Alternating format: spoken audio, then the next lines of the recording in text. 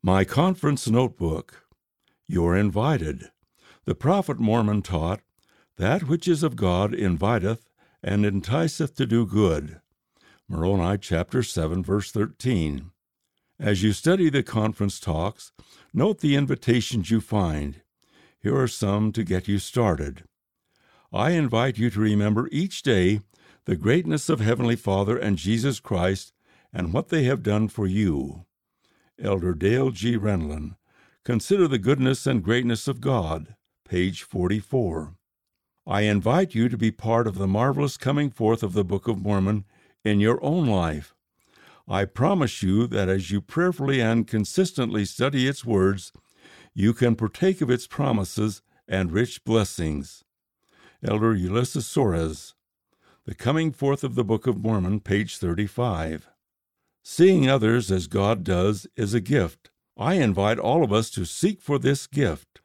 Douglas D. Holmes. Deep in Our Heart, page 23.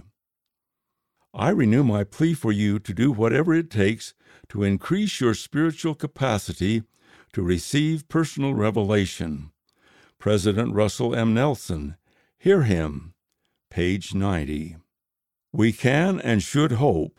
God does work in this world, so we can hope. We should hope, even when facing the most insurmountable odds. Elder Jeffrey R. Holland, A Perfect Brightness of Hope, page 83. 4 great assurances.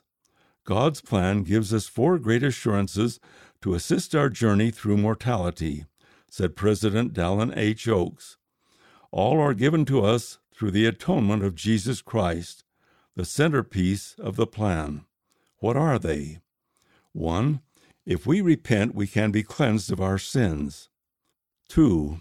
Because the Savior took upon him all mortal infirmities, we can call on divine help to give us strength to bear any burden of mortality, personal or general. 3. Through his infinite atonement, the Savior revokes the finality of death and gives us a joyful assurance that we will all be resurrected. 4. Our progress does not need to conclude with the end of mortality. See the Great Plan, pages 94 and 95. End of My Conference Notebook. Read by Dwayne Case.